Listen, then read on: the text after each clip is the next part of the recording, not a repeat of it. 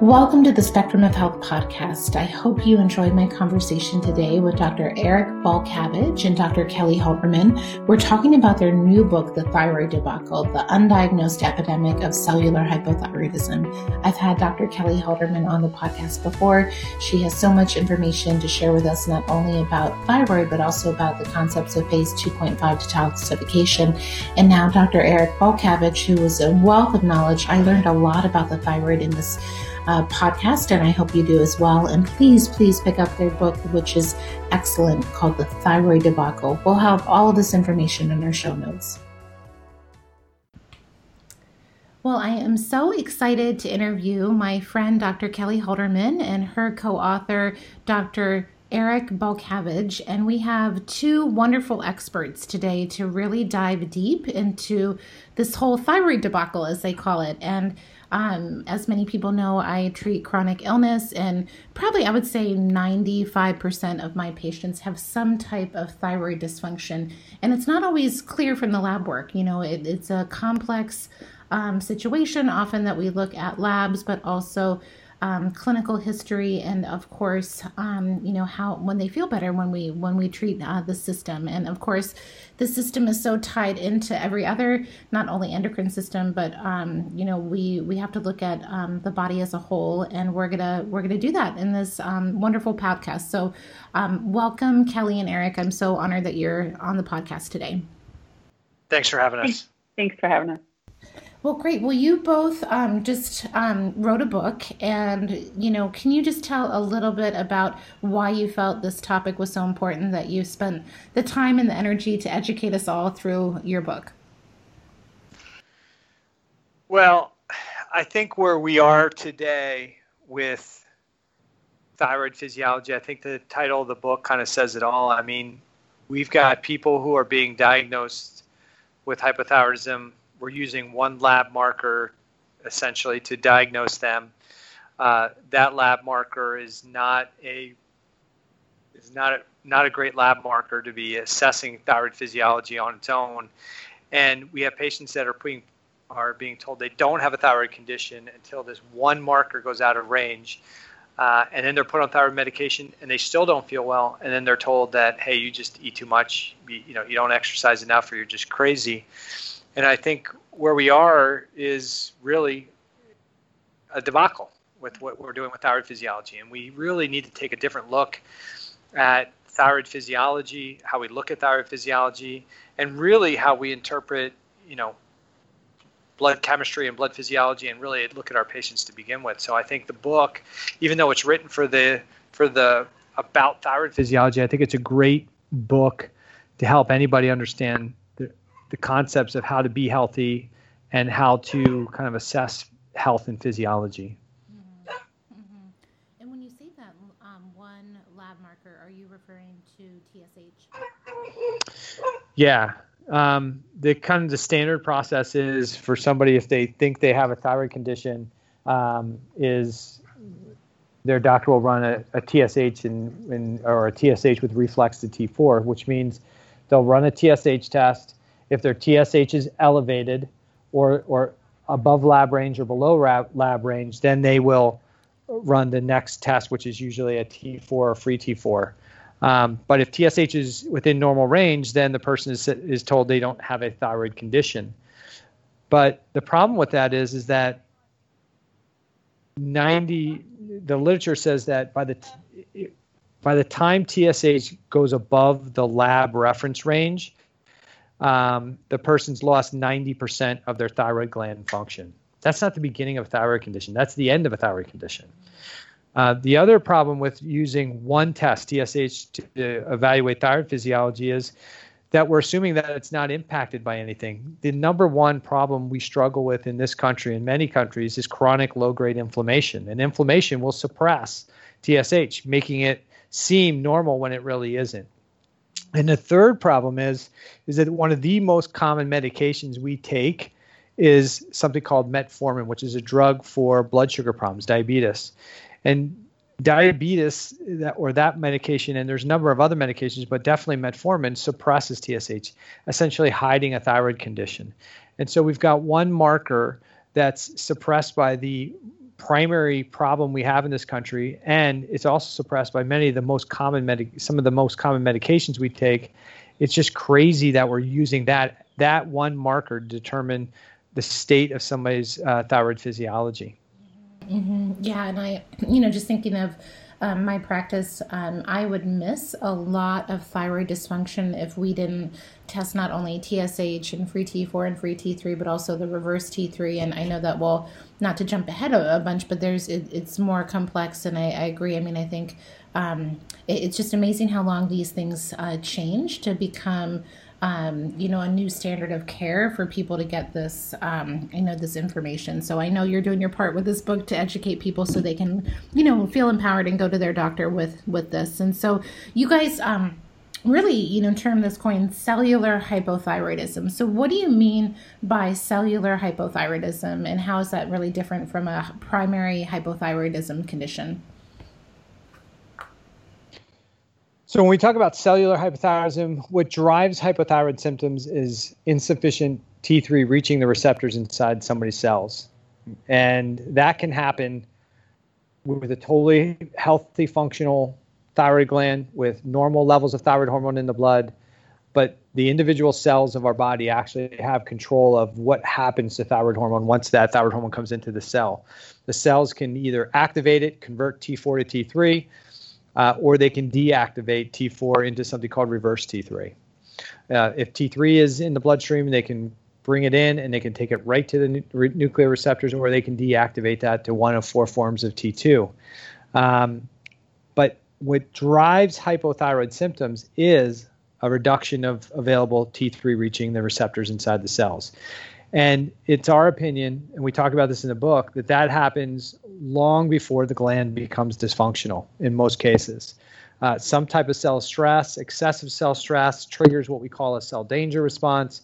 Then part of the natural adaptive response to excessive danger at the cellular level is to slow down metabolism and ramp up inflammation. And one of the ways the body does that is by deactivating thyroid hormone locally. And that's the beginning of a thyroid condition. And then if the stress is persistent and chronic, and then eventually we start to see changes at the thyroid gland. But the thyroid gland is not the beginning of the disorder. Primary hypothyroidism is what most people get diagnosed with, is when you've lost 90% of the function of the gland. And that the primary cause of that loss of function is what's called an immune or autoimmune process, something called Hashimoto's thyroiditis. And that is gland dysfunction. But what's really driving the symptoms is cellular hypothyroidism. And many times that's happening for weeks, months, or years or decades before the gland finally becomes dysfunctional. Mm-hmm, mm-hmm. Such a great point. And so there's such an opportunity to help people before the gland, becomes harder to, regenerate and repair, right? And so, so you mentioned the cell danger response, and some of my audience is familiar with that. Some people, this might be a new term, but, what you're sharing is essentially, because of certain stressors in, the cellular environment, that changes how we convert thyroid into the active form of thyroid. And it seems like that stress or that inflammatory response creates more reverse T3, which essentially inactivates the cell. Am I getting that right?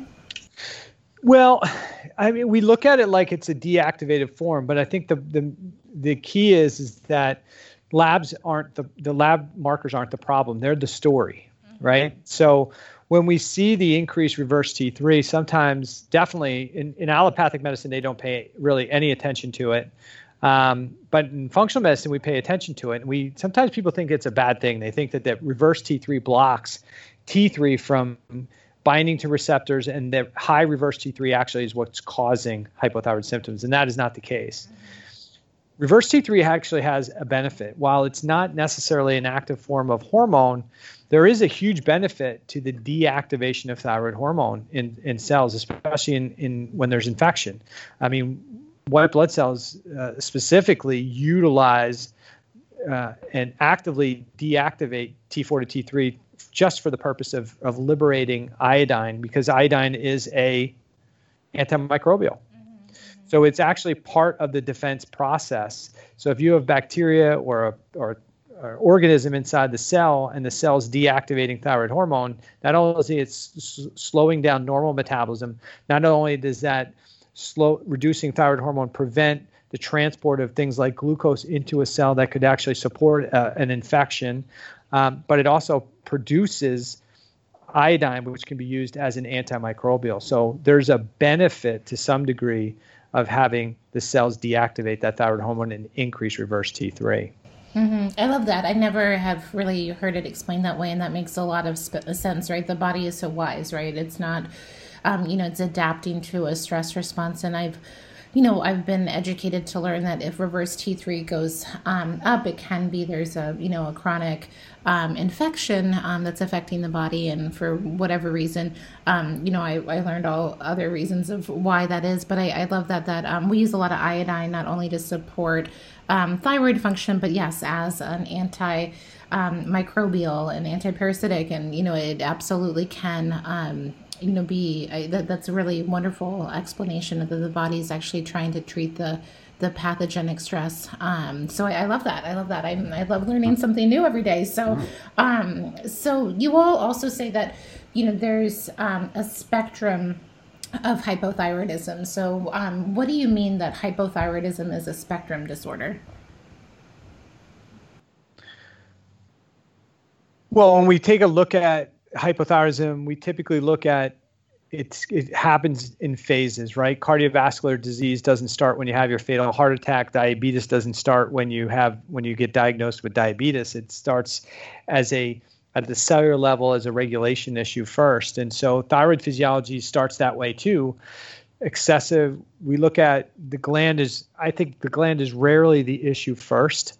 It's not that it couldn't be, but I think it rarely is first, because if the gland was the primary issue and all the downstream chemistry worked, then all you would have to do is put thyroid hormone into the system and everything would be turned back on, and the people would be great. But our patients don't show up that way. Our patients show up frustrated. The scientific literature is showing that the patients are frustrated. Doctors are frustrated because patients have biochemical euthyroidism. Their TSH is normalized with thyroid hormone, but they still have weight issues. They still have constipation, low libido, thinning hair. They have still all the symptoms. So we look at the cells at the cellular level and consider that hypothyroidism starts there. And so when there's excessive cell stress, you get the deactivation of thyroid hormone as a net.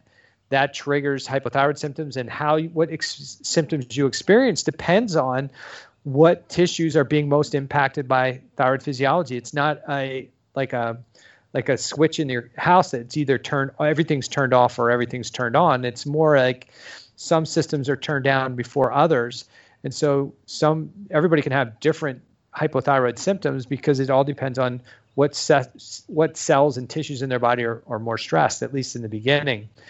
But we start with this cellular hypothyroidism, slowed down metabolism, and this can develop for weeks, months, or years. TSH can still be normal. And then if it stays for an extended period of time, the danger response that caused the deactivation of thyroid hormone gets ramped up, and that cell danger response triggers the release of more inflammatory chemicals, which upregulates the immune system. But that cell danger response also releases things called DAMPs and PAMPs.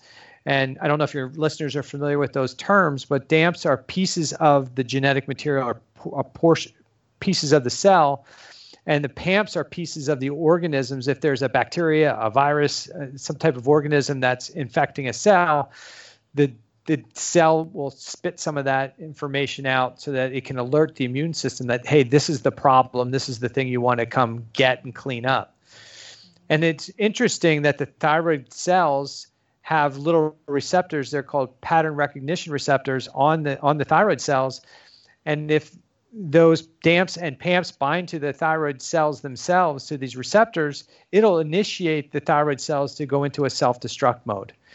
And it is often the thyroid cells themselves that are inviting the immune system, this inflammatory cascade, these white cells to come into the thyroid and actually create destruction. Now, we call that an autoimmune condition, and we say that it's a mistake, but I don't know. I really don't think it's a mistake. I think it's more of a calculated response to, hey, we've got a lot of cell danger. We got a lot of stress. We need to globally slow metabolism down. And then you see the slowdown or you see the damage to the thyroid gland. And we call that like Hashimoto's or the autoimmune condition. And so that would kind of be that middle phase. And then after weeks, months, or years of this attack of the gland, that's when the person finally goes into their doctor, their TSH is elevated, their T4 is low, and their doctor says you have primary hypothyroidism. But that's the end stage of a thyroid disorder, not the beginning. That's like they've lost 90% of the gland function. They can't even make any more. And now it's like we're in an emergency situation. Yeah, no, that's an excellent description and kind of a reframe of this whole, still conventional framework of an autoimmune condition, right? So as you mentioned, autoimmunity in a conventional setting is explained as the immune system, turning on yourself and, damaging, a gland like your thyroid gland. And so, again, I know all of us on the call here are, trust the body's intelligence and nature's intelligence. And we have to kind of take a step back and, learn and see the bigger picture. And so what about, I guess my question when I think about autoimmunity or Hashimoto's, we think sometimes there can be a viral trigger or even a toxicant, a trigger or an exposure like a heavy metal that can turn this process on. But what are your thoughts of what are some of the primary triggers for the cell danger response for a cell to feel threatened and produce these DAMPs and PAMPs and really turn on this inflammatory, process? I think that the main triggers that I see and that I think across the board that we're dealing with are biotoxins such as Lyme, Epstein-Barr, CMV, certainly heavy metals as well. But and mold. I mean, I think mold is underappreciated as something that can set off the cell danger response. And Dr. Eric always talks about, and he's taught me about the allostatic load, in that we're really not in a state of homeostasis anymore because our bodies are challenged. We're challenged in the environment that we live in and the air we breathe, the water that we drink, the food that we eat. Our bodies are constantly trying to detoxify and balance back. And so this allostatic load, it just is overwhelming. And so, then you add in, let's say you get bit by a tick and you have an infection with that, you're just so overwhelmed. And I think for setting off autoimmunity, I think, and Eric will comment on this as well, it just depends on, your unique physiology. It just depends on, I do believe that my Hashimoto's had something to do with the chronic Lyme disease that was undiagnosed for years and years and years. I do think that played a role in it. Will I ever know 100%? No, but I do know that I've been in and out of the cell danger response multiple times in my life. I've had runs of Epstein-Barr, I've had Lyme disease, I've been in moldy homes before. So it is a matter of, trying to quell down, first get at the root cause.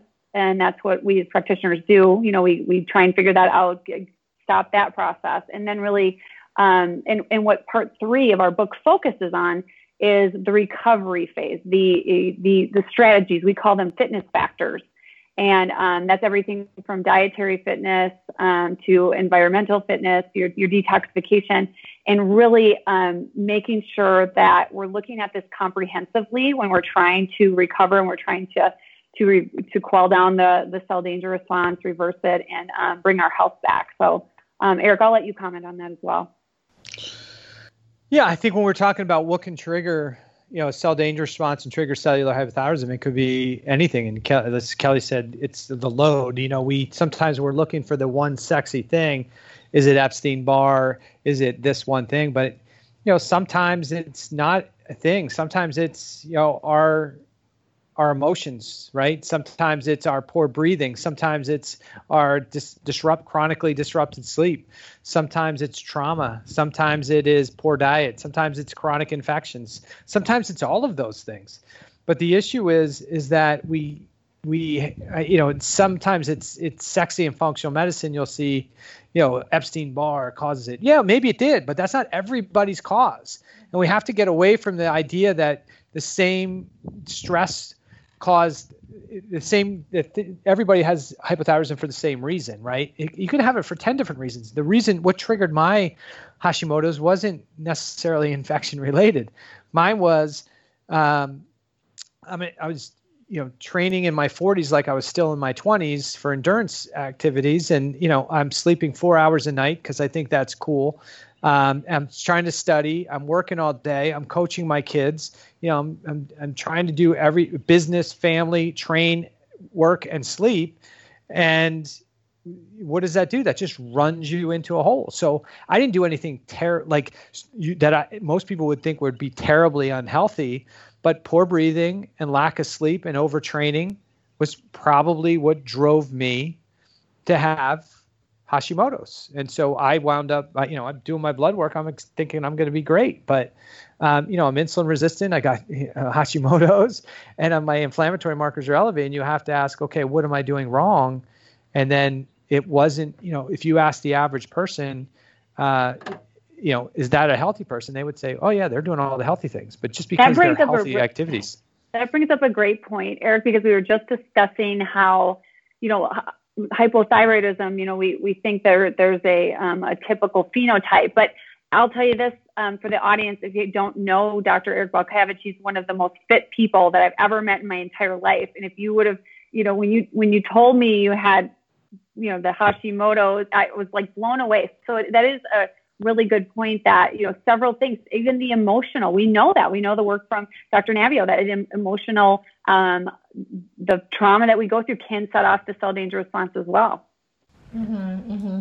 Yeah, it's so multifactorial, and you all, brought so many great points, and I can echo that. I think sometimes we get fixated. It's this one thing, or everybody has this. But I always, especially with the chronically ill patient population, if it was one thing, they wouldn't be so sick, and it would be easier to get them better, right? So it's kind of this whole, broad perspective, and looking at all these buckets and really treating people comprehensively. And I guess I'm curious how you both would work up, a patient, just thinking, of everyone who's listening and I'm saying, oh my gosh, this is me, or how do I, communicate this to my doctor, or how do I start investigating? What are my own, triggers that I need to start addressing? Are there any clinical pearls of assessment or labs or workup that you want to share today?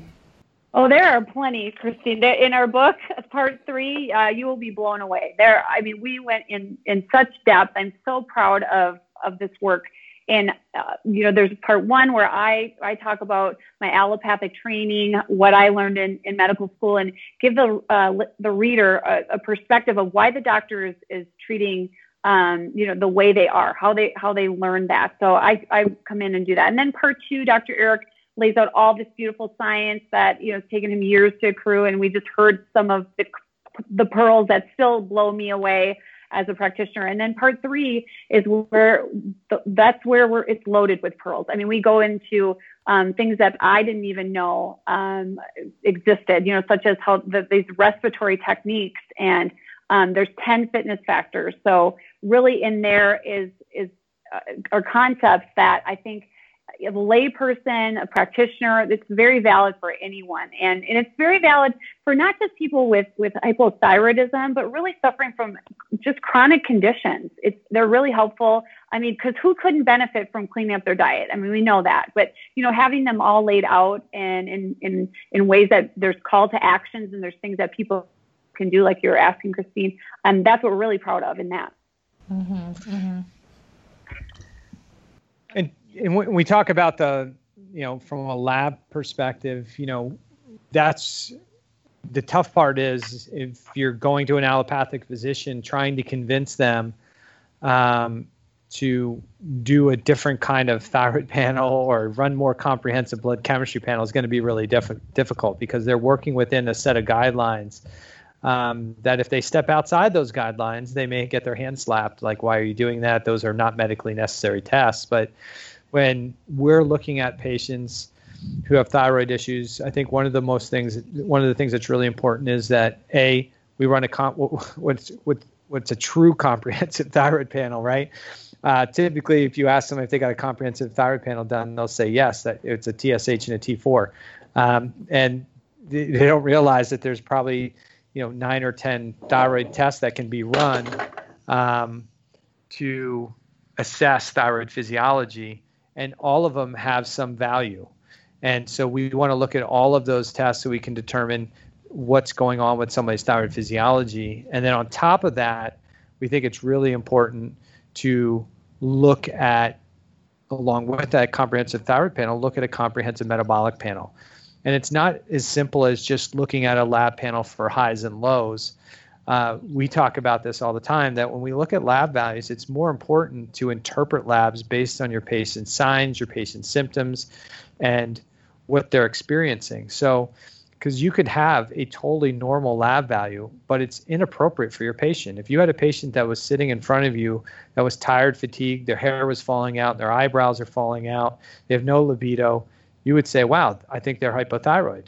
But if their TSH came back normal, you might say, oh, then they don't have a thyroid problem. But that's reading a lab report. That's not interpreting it. So then we would have to take a look at, okay, if that TSH is normal, but my patient's got all these symptoms, do I have indicators like inflammatory markers that may indicate that the patient does have inflammation, which would suppress TSH and create this symptomatology? And so if you don't run a full thyroid panel, you can't see the rest of the markers. And if you don't run a comprehensive metabolic panel with some of those things like inflammatory markers, you miss it.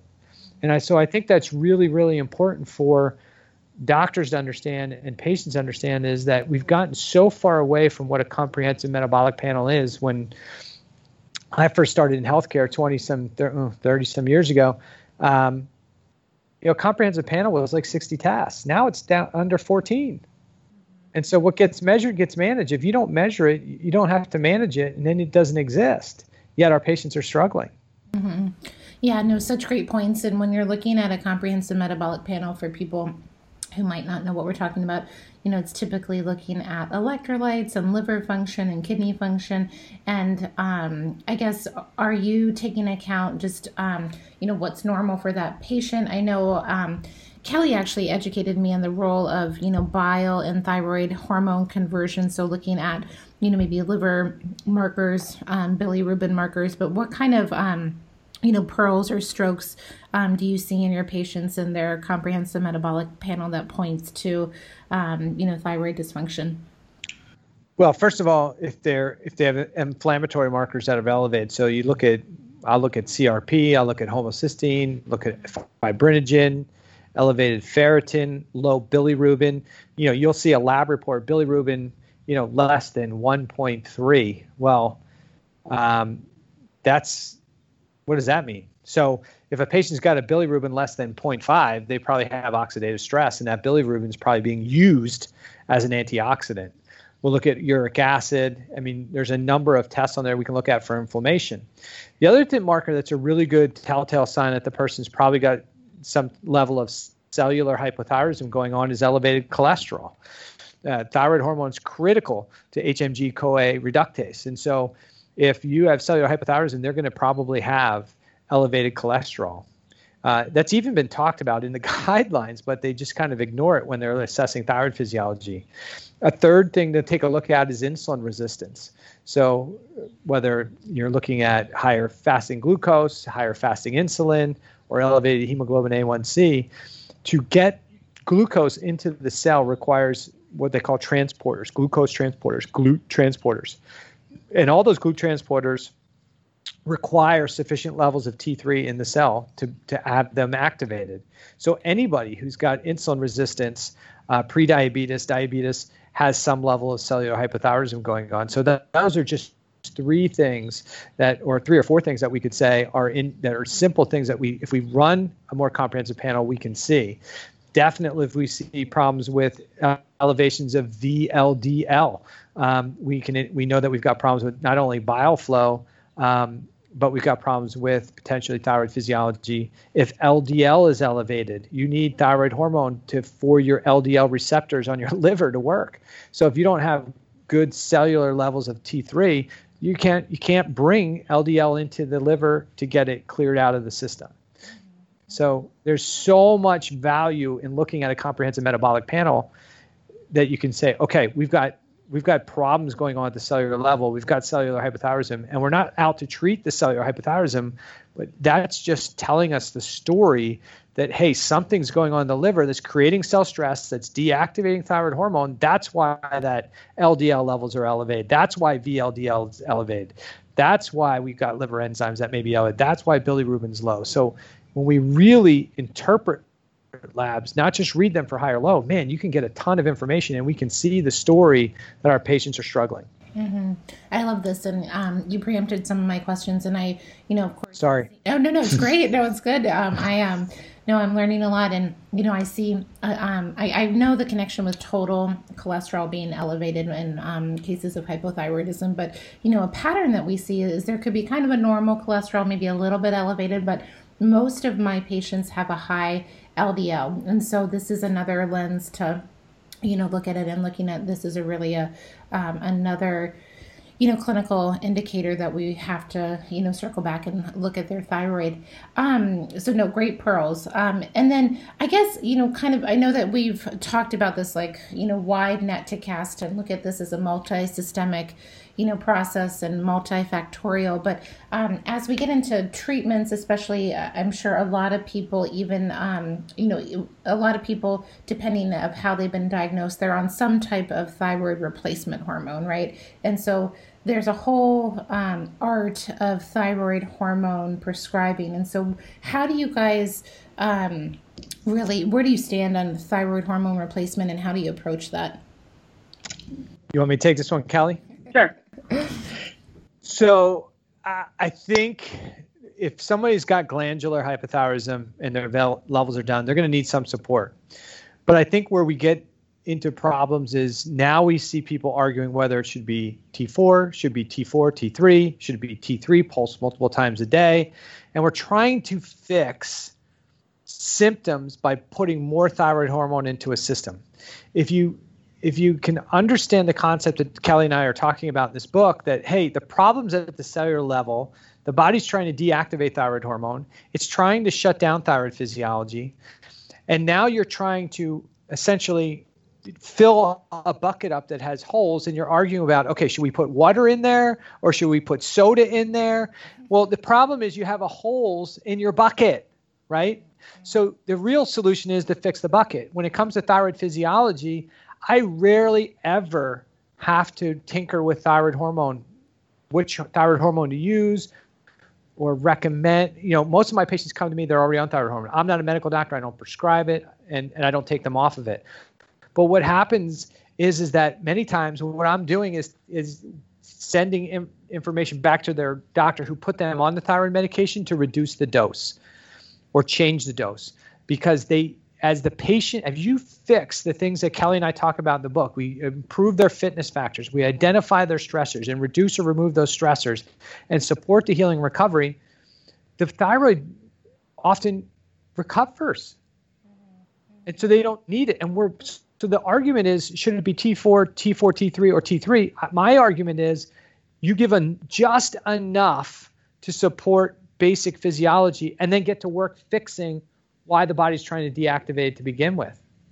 If you don't fix that, the argument doesn't matter, because none of those things will fix the problem. I just had a patient. I talked to her yesterday. Her doctor was trying, because she's overweight, she's obese, and so they were driving her TSH. Her TSH was 0.001. Okay? Now, they didn't do the rest of the panel. They were driving it low. They didn't run liver enzymes. They didn't run anything else. All they were doing is running the TSH, and she hadn't had anything run. I ran the enzymes, liver enzymes. Her liver enzymes are off the chart. Alk Phos is like 400. Her GGT's in the 300s. Her other liver enzymes are in the 200s. Her ferritin is sky high, fibrinogen sky high. And I'm like, wait a minute, we got major issues here. This is a person who's had breast cancer. We shouldn't be loading this person with thyroid hormone, A, because we can re-trigger the cancer, and B, we're missing something. And matter of fact, I think we're overdosing her, because her free T3 was way too high and her reverse T3 was really way too high. It was like almost into the 40s. I'm like, one of the things we need to do is get her off of thyroid hormone. It'd probably be one of the best things we can do. And in 30 days of cutting that thyroid dose down, her liver enzymes improved 50%. Wow. So she's lost in 4 months, this lady, by just doing the same principles we've talked about in this book, she has lost 40 pounds. Her insulin's gone from mid-20s to 10. She's no longer in the diabetic range as far as hemoglobin A1C or fasting blood sugar. Her blood pressure is normalized. Her liver enzymes are improving. And I think they'll improve even more if we can continue to get her doctors to lower the thyroid hormone dose. What a great story. And yeah, no, that's incredible. And I agree. I mean, I do prescribe thyroid hormone, and a lot of my patients have the, clinical signs and symptoms in the labs that, it's indicative, but I'm not satisfied, by just, that solution alone. And I agree that, also when using medication like thyroid hormone, having a strategy of, taking people off of it, right? Because I think sometimes we just get in this habit of, okay, we found the problem, we add the medication, and, we're good to go for, a decade or two. And then we don't look at, the plan that this is a short-term solution as we fix the underlying causes and really try to reverse this. So I think those are, really excellent points, and obviously some wonderful clinical studies or clinical cases that you just shared, and I know that you guys experience every day. So my other question, when I think about thyroid health, I think about, of course, the thyroid's role and how it, especially in women's health, thinking about the thyroid in relationship to our adrenal health and ovarian function. Of course, it's significant, in male health as well. But can you just talk about that, like, interconnection with thyroid as well as like adrenal and other reproductive organ function? Yeah. I'll jump on this one, Kelly, I guess. I mean, we talk about this all the time. Nothing works in a bubble. I mean, thyroid, almost every cell, every tissue has thyroid receptors. So what we see is that when we have this excessive cellular stress, we get slowdown of thyroid physiology. That's an adaptive response. But we see all the other systems adapt as well. And so we see changes in adrenal physiology. We see changes in GI physiology. We see changes in neurotransmitter physiology. We see changes in hormone physiology. All these things adapt. And what we call this is, because somebody will say, well, I have adrenal fatigue and I have dysmenorrhea and I have this condition, I have reflux, and I have, you know what? They're given all these individual diagnoses, especially if they haven't been diagnosed with primary hypothyroidism yet, and somebody's telling them that they're all not connected. And that's nonsense. What we refer to it as multi-system adaptive disorder. And so when the body's in homeostasis, all these systems, there's plenty of energy to run all these systems. But when we're under excessive levels of stress, there's not enough energy to adapt to the stress. So something has to be shut down so that energy can be pushed towards the thing that's most important, that's survival. And so what we see is all of these systems start to become compromised in time. And what people don't have is, oh, I just have diabetes, but it's not related to my thyroid condition. Or, oh, I just have IBS and it's not related to my thyroid condition. Or I just have gallbladder disease and it's not related to my thyroid condition. It's all related. And I think it's super naive of us to really think that it's not related. I mean, it's just crazy to think that. So when a patient comes to see me and they say, what's wrong with me? I have these 5-6 diagnoses. I'm like, listen, you have one problem. You have excessive cellular stress, and we need to identify what those things are that are causing that excessive cellular stress and help support you. And then what we need to do is we need to support all these other systems that have become compromised. That's an adaptive response. That's not a mistake by your body. They'll probably get better. We may have to support them, but they're not unrelated conditions. They're all totally related. Yeah, I completely agree in that.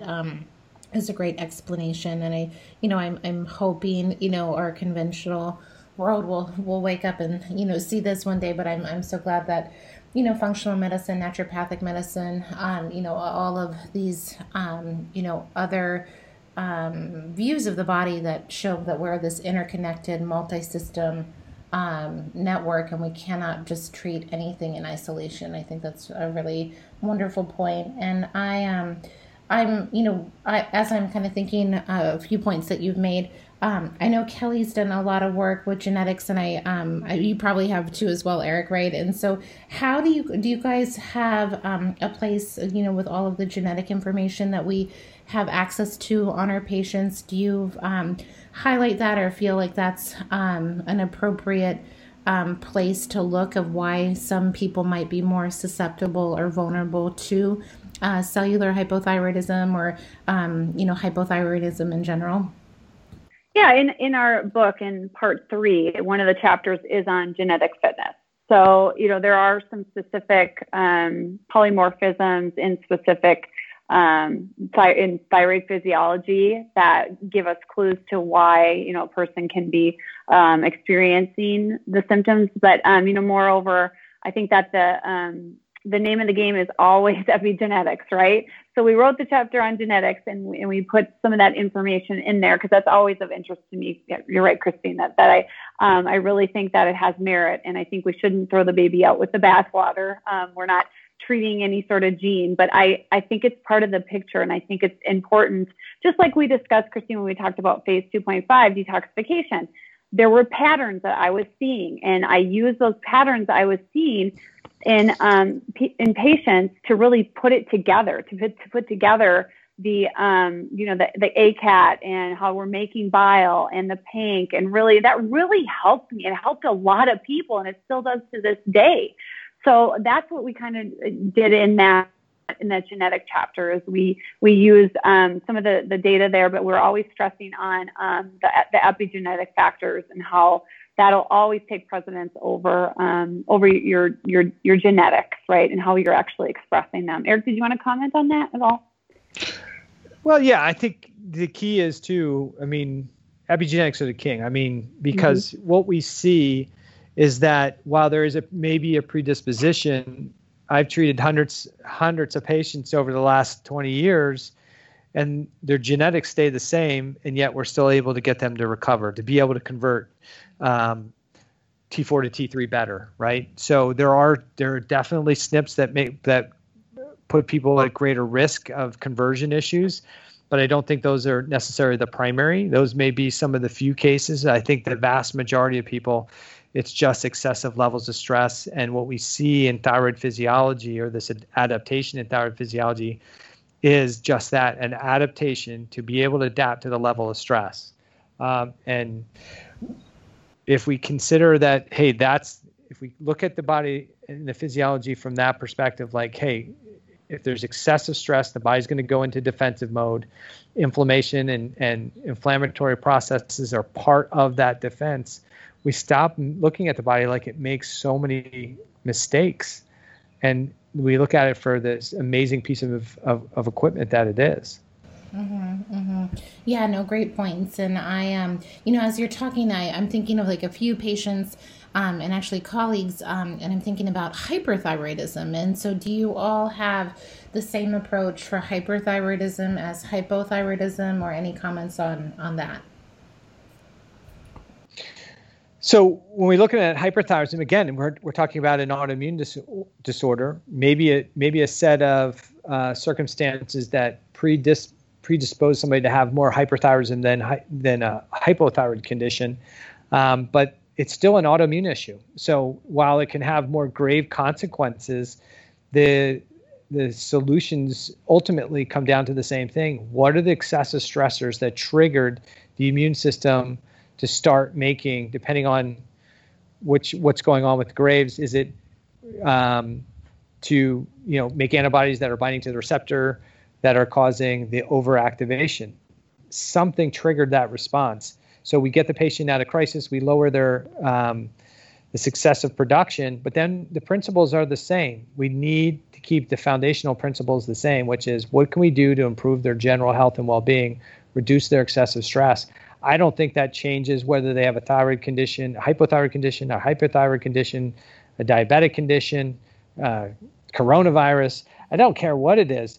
When, it's interesting when we wrote the book, I had comments from people like, how come you didn't put, the protocols in for how to treat a thyroid condition? I'm like, because every person's thyroid condition is different. There is no, if you want a protocol, go to section 3 or part 3 of the book, and that's the protocol. Improve your diet, improve your fitness, improve your sleep, improve your breathing, improve your mindset, improve your habits. You want a formula? That's the formula. But there isn't a supplement formula. I love that, right?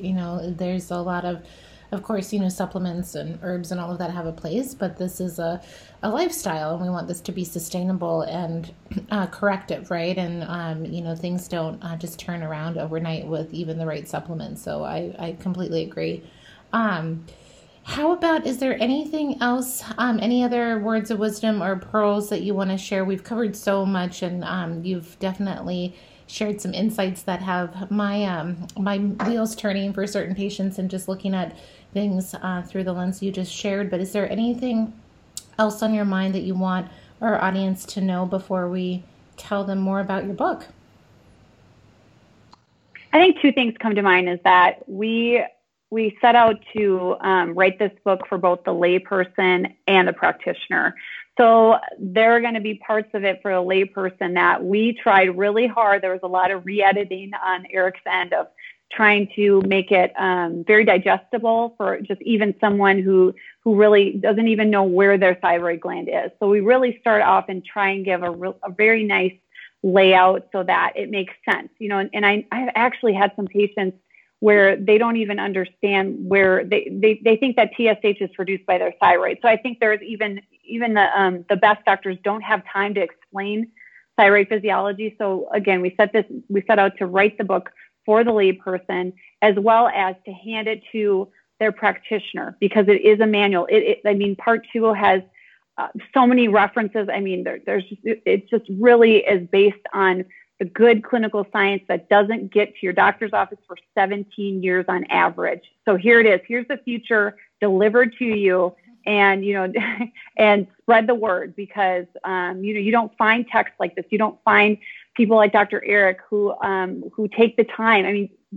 Christine, this takes so much time to go through the literature and research this, and then put these concepts together, and then again deliver them in a manual where it's for both the layperson and the doctor. So I'm really proud of that, and I really want the people who are listening to know that. Don't be overwhelmed because it's really sciencey, but because it's going to help you. Part 3 is easy to understand and to put into action. Literally, you can put into act. You could just skip to part 3 if you're really chomping at the bit, and you can put those into action. The day you get the book, you can start. So it's really, really, really good stuff. Yeah, and I would say that Kelly did a really good job of laying out in the beginning of the book, while people might want to get that part 3 right away, like, well, how do I fix it? But it's important for people to understand the medical perspective of it. It may come out like, hey, you're anti-medicine. That's not really what we're not. We're not indicting our fellow medical doctors. We're not saying that they're the problem. Really, it's the whole model or the system of how we're looking at the physiology. And we don't foresee that changing anytime soon, but that's good, because that gives functional medicine its place, and allopathic medicine has its place. But when people read that first section of the book, they're going to get a better concept of what medical doctors are taught and why they do things a certain way. It's not because they're necessarily ignoring you. They're following guidelines. They're following what the rules are. And it's the Kellys of the world who are in allopathic medicine and get frustrated themselves within that model, or have their own health crisis, and then have to reach outside that model and look for something else, that they then come to functional medicine and they say, oh, okay, there's a whole parallel universe here I didn't even know existed. But we want people to know that their doctors are doing what they're taught. This is just a totally different model. And if you if you just go in there and start talking to them maybe about cellular hypothyroidism, they may look at you like you've got three eyes. So because it's just not something they've probably been, they definitely haven't been taught it, and they probably haven't spent the time to read it and research it.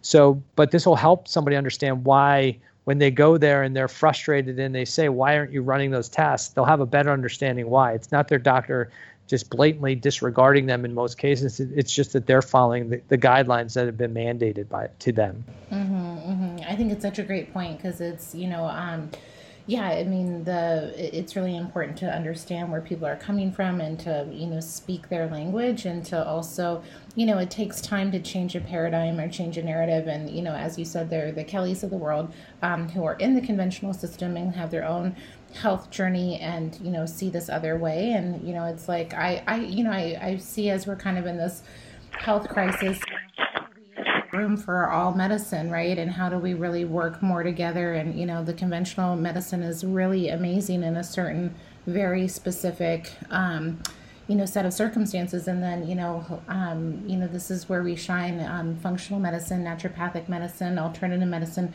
We are so well suited to help people with chronic illness and really, recover their health and look at the root cause. So I just honor both of you and applaud you for taking the time to write the book. I know that you both are really busy clinicians, so to actually take the time to write a book is no small undertaking, and I'm just super in awe and inspired and impressed, and I'm grateful that you, just put your knowledge base and research out into the world. So thank you. Thank you, and we appreciate that. Yeah, and everything you're doing, Christine, we are in awe of everything you put out education-wise and your brilliance, and just thank you so much for having us on your podcast. We really appreciate it. Oh, absolutely. I know it won't be the last time, and I'm excited to share your book, The Thyroid Debacle. We'll have a link in the show notes of where people can find your book and learn more about you all. If you want to share both of your websites, so people, if they want to learn how to work with you both as individuals, if you can share that now, I'd love to put that in the notes as well. Sure. Mine's just drkellyhalderman.com. And mine is rejuvegencenter.com. Awesome. Well, you all have a beautiful day, and thank you so much for being on the podcast, and I'm sure we will be talking soon. Thank you.